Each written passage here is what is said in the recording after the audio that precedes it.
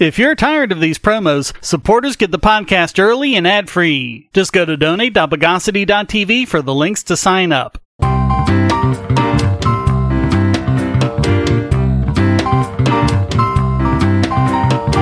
Welcome to the Bogosity podcast for the week of September 20, 2020, the podcast that never wants for more.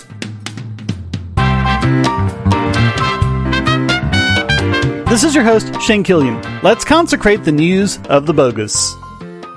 Back in the 1970s, an entire administration, almost an entire political party, was taken down mainly because of 18.5 minutes of wiped audio tape. How much worse is it nowadays to wipe dozens of phones relevant to one of the biggest investigations ever?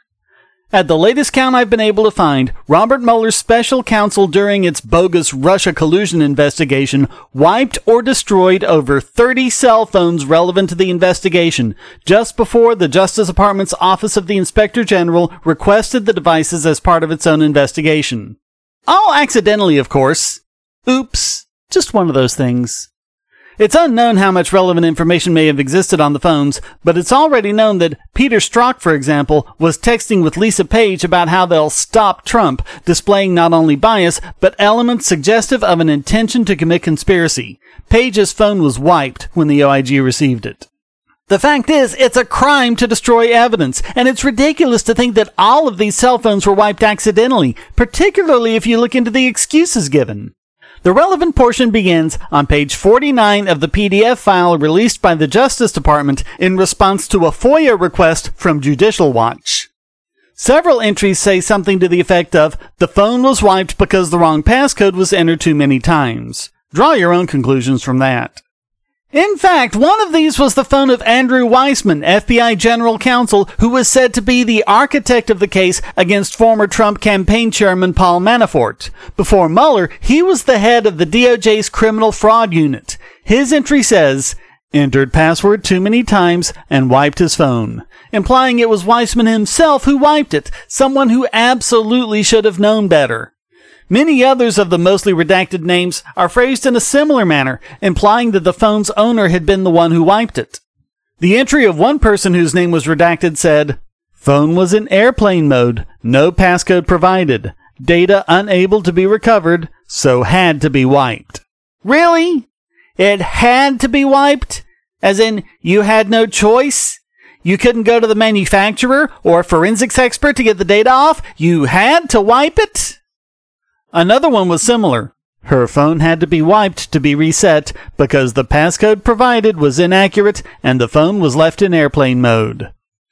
The most ridiculous claim is the one claiming that the phone of James Quarles just wiped itself with no human intervention. Even if you did take their claim that it was all accidental at face value, it speaks to such incredible incompetence that realistically it would make them civilly liable for damages, including the $32 million they pilfered from taxpayers during the course of the investigation. And this isn't just about investigations into Trump. It's about Manafort. It's about Cohen. It's about Flynn. It's about Roger Stone. If nothing else, the optics of it just isn't that great. But there are open meeting rules. There are public records rules. There are all sorts of rules and laws that say you can't go around wiping official information even if it's not part of an investigation. As important as this investigation was, and as long as it went on for, and as much as it cost, this is inexcusable.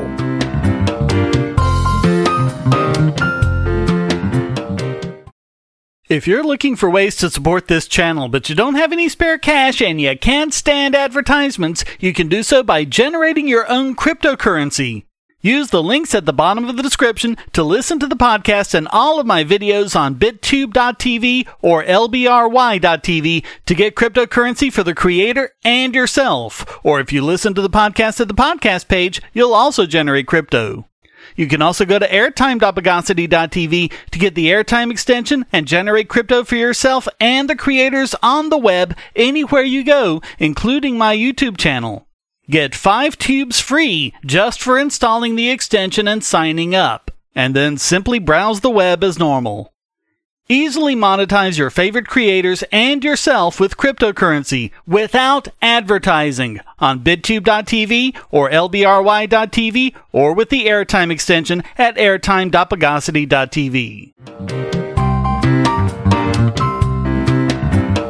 Here's a $625,000 waste of our money by the IRS. Really, nothing is going to be achieved by this other than lining the pockets of whatever crony company they're giving it to.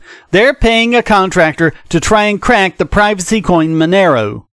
The reason they're so interested is that Monero and its forks such as BitTube cannot be traced like most cryptocurrencies can. As we've discussed, Bitcoin transactions are completely public. Anyone can trace a coin from its creation to the wallet it's currently in, and every address it's been through along the way. Whether or not it can tie those addresses to a person or company is a different matter, but it's easier than you might think.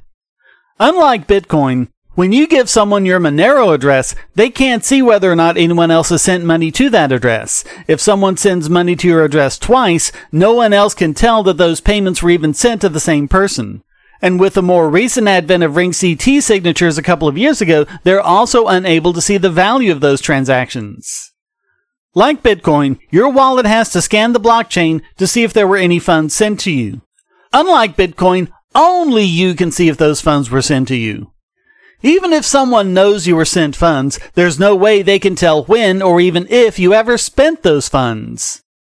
Unlike Bitcoin, where a single transaction is signed by the wallet owner, Monero uses ring signatures, where transactions are combined together and one member of the ring signs it. There's no way for anyone to tell who the members of the ring are or which one of them signed it. Once funds are received, other Monero users will pretend to be sending those funds to others using fake transactions called mix-ins. Included will be the legitimate funds, but while only one of them is valid, there's no way for anyone to tell which one is valid originating from the wallet properly. By the same token, they can't tell when you spend the funds because for all they know, that might have been someone else pretending to spend your funds.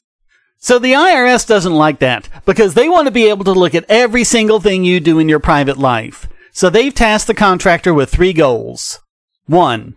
Trace transaction inputs and outputs and differentiate the legitimate ones from the mix-ins.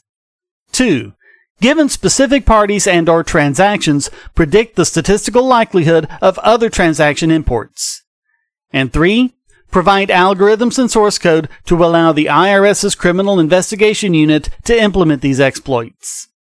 The internet is already having fun with this. One user tweeted, "This is so funny. How desperate IRS so wants their cut of your darknet drug money. It must really irk them to think of all that moolah they could steal if only you didn't secure your funds through encryption." Another tweeted, "The odds are better to land a craft on our sun's surface. It must be a prerequisite to be somewhat mentally retarded to work for the IRS." And of course, there's the fact that almost all criminal activity is committed using US dollars. Another tweet read, "No need for the IRS to try and figure out the criminal activity that is using USD cash currency in their crimes, probably 1 billion times that of Monero." In fact, some are really wondering about why the contractor would settle for such a low amount for a coin with a market cap of over $1.6 billion. One of them tweeted, "If you can crack Monero, why the hell would you settle for $625K, LMAO?"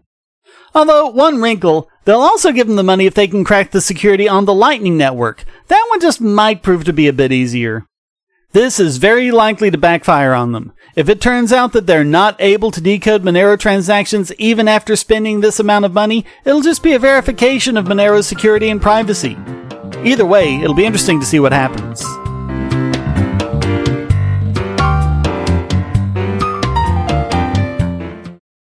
If you're on the Wi-Fi in a coffee shop or hotel, anyone on that network can get your traffic. Do you really trust all of those strangers? For that matter, do you really trust your ISP? A VPN can protect you from prying eyes, disguise your location, and even foil government censors. It's essential in this day and age, so go to vpn.bogosity.tv and you'll be taken to BoxPN. Starting at just $2.99 a month, you can get unlimited high-speed connections to VPN servers all over the world, and they don't log connections, so your privacy is assured. Traveling abroad, just VPN home, and don't worry about what those other governments are doing. Back at home, stop your ISP from traffic shaping and messing with the quality internet access you're paying good money for. You can connect from multiple machines at once, including your smartphone or tablet, and it supports all the secure standards, including OpenVPN and SSTP.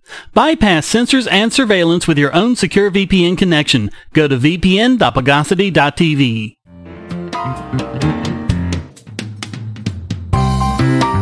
Really, the IRS would do very well to keep an eye on its own backyard, given that criminals vastly prefer cash over cryptocurrency for money laundering. That's the conclusion of a report from SWIFT, the Society for Worldwide Interbank Financial Telecommunication. Politicians and news pundits have done a great job convincing the lay public that cryptocurrencies are some sort of haven for criminals and money launderers. But in the real world, criminals would rather use mules, front companies, and good old-fashioned cash. They even have ways of duping innocent people into becoming unwitting accomplices by using the money to pay them for jobs that bring them additional money in other ways.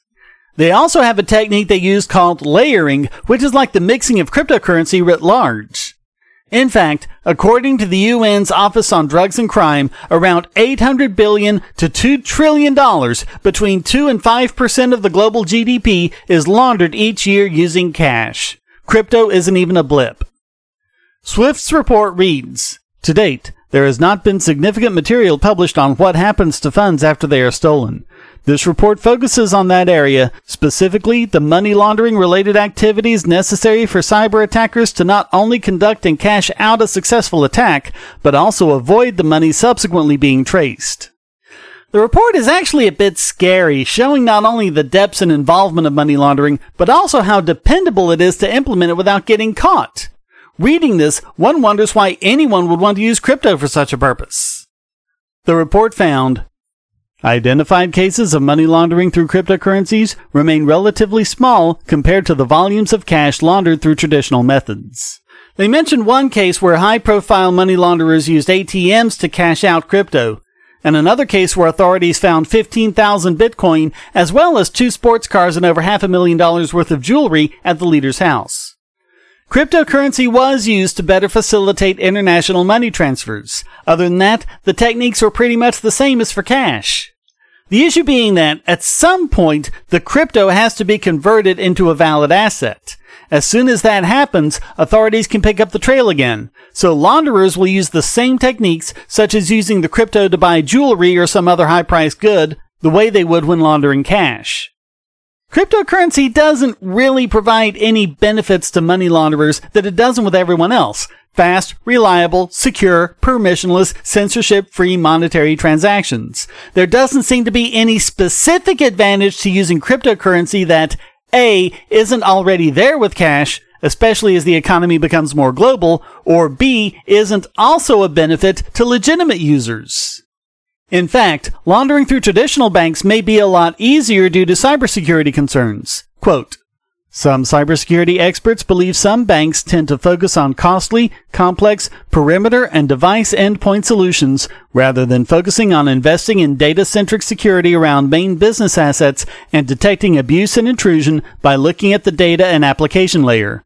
Financial institutions will continue to be vulnerable if they fail to identify and remediate network and application vulnerabilities before criminals have a chance to exploit them. Similarly, regular and updated staff awareness courses that help employees understand and spot risks related to spear phishing are simple initiatives that could pay dividends." The report basically concluded that money laundering is here to stay, crypto or no, even as the costs of trying to prevent it fall disproportionately on the shoulders of the innocent. They recommend, instead of trying to spy on each and every transaction, focusing instead on muling and front companies. They'll need to be aware of cryptocurrencies, but there was no recommendation anywhere in the report that regulating or curtailing them will do any good whatsoever.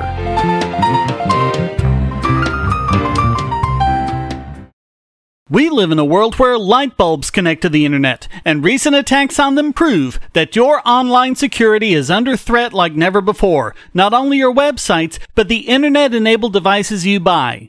And the biggest problem is weak passwords. That's why you need LastPass. LastPass allows you to randomly generate strong, unique passwords on the web and on your internet-enabled devices, all protected by one master password.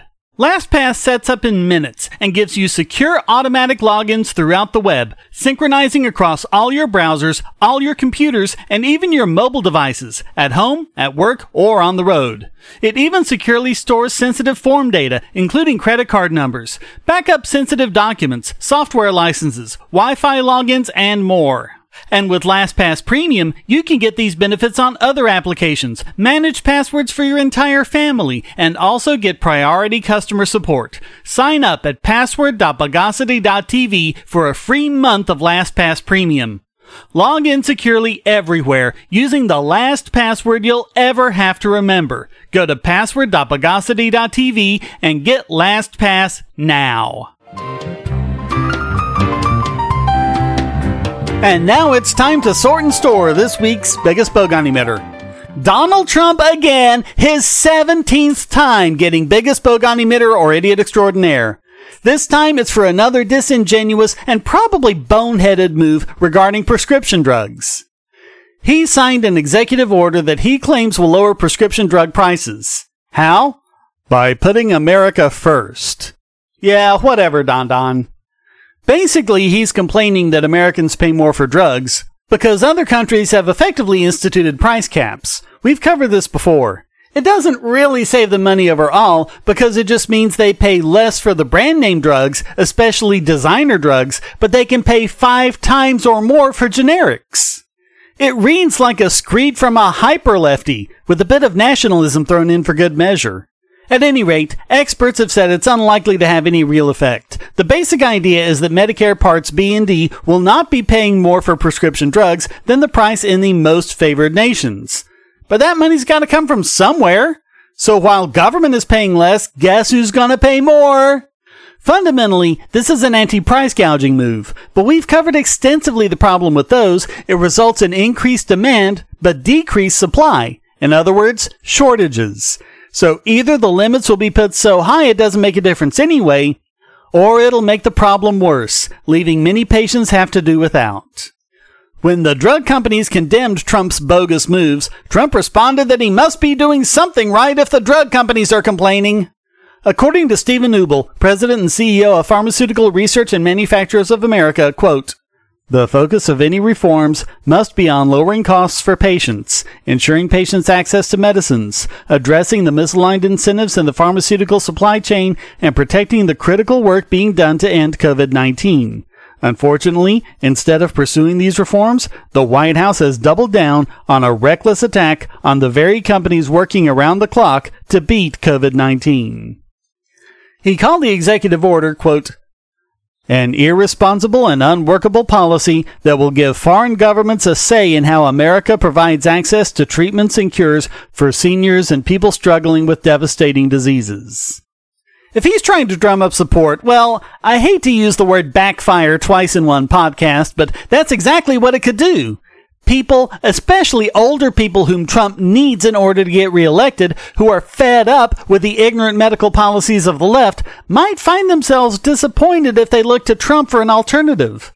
Trump's lead over Biden isn't that big where he can afford to lose that voting bloc.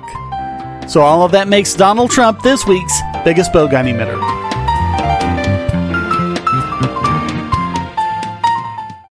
I want to tell you about the eyeglasses I've been wearing for years. As people can see on my videos, I have a very strong prescription, which makes glasses more expensive, especially when I need computer glasses, reading glasses, prescription sunglasses, and most expensively, progressive lenses for general everyday wear.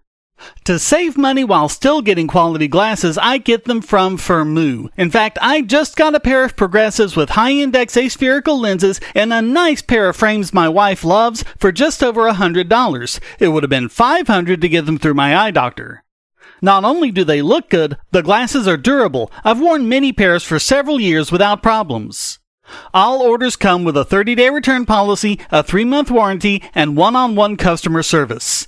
Go to Firmoo, that's FIRMOO.Bogosity.tv anytime you need quality glasses at a low price. Once again, that's Firmoo.Bogosity.tv.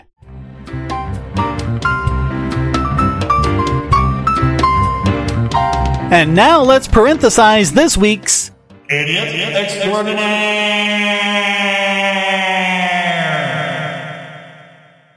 We've covered some horrible things that Customs and Border Protection have done, basically destroying the Constitution and seizing all sorts of crazy things, even illegal things such as forcing people to unlock their phones without a warrant so they can rifle through everything. Now taking their third Idiot Extraordinaire, it's something that's both horrible and completely moronic. They bragged on Twitter that they seized 2,000 counterfeit Apple AirPods from Hong Kong, which they say would have been worth $398,000 if they had been genuine. This isn't the first time they've basically been taxpayer-paid thugs for Apple. In the past, they've seized repair parts for iPhones and other Apple devices that weren't licensed by Apple, which is something the right to repair movement has been pushing against. Now they're saving the world from devices that look like AirPods. And in a press release they praised, quote, the vigilance and commitment to mission success by our CBP officers daily. And those officers are, of course, quote, protecting the American public from various dangers on a daily basis. Yeah, thanks for spending our tax money on this bust. Funny thing about these supposedly counterfeit Apple AirPods, the boxes they show in both their tweets and their press release don't have the word Apple, or have the word Air, or have the word Pods. In fact, it specifically says OnePlus Buds. They seized perfectly legitimate products from OnePlus. I mean, the IP argument is stupid to begin with, but these aren't even pretending to be Apple products. They're competing products that just resemble them. CBP proudly tweeted, "That's not an Apple," as if they had just announced their oh-so-clever conclusions that anyone else could have figured out just by looking at the box!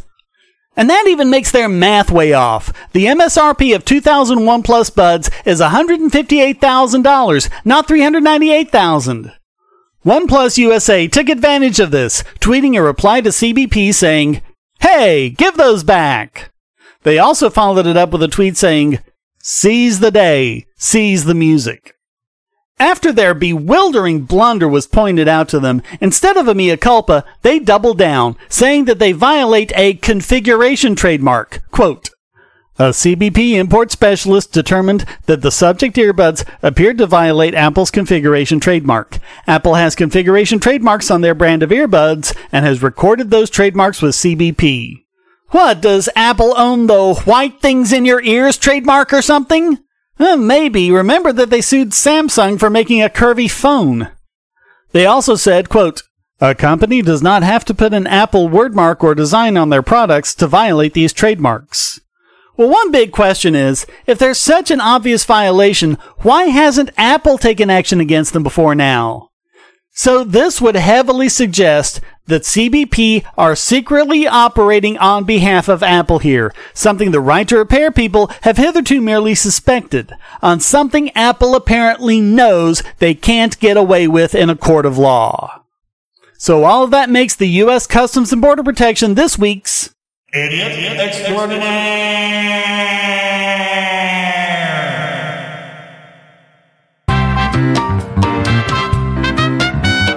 Well, that wraps up this The Best Things in Life They Sure Ain't Free edition of the Bogosity podcast. I hope you enjoyed it. If you did, please keep this podcast going by subscribing and supporting in one of several different ways you can find at donate.bogosity.tv, including PayPal, cryptocurrency, or subscribing at Patreon or Subscribestar to listen early and ad-free. Also, please come to discord.bogosity.tv where you can join the discussion and post a question, statement, news article, or rant. Thank you for listening. Until next time, here's a quote from Frank Chodorov. There cannot be a good tax nor a just one. Every tax rests its case on compulsion. The Bogosity podcast is licensed under Creative Commons Attribution Non-Commercial No Derivatives 4.0 International License.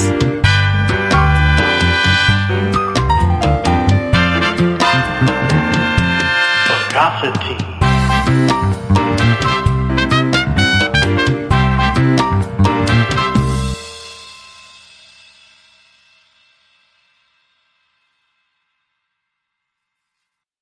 Do you have children, or nieces or nephews? Are you homeschooling, or just want to counter some of the socialist indoctrination most children get in school? If so, go to bogosity.tv/TuttleTwins, and you'll be taken to a website where you can get some great books for elementary-age children.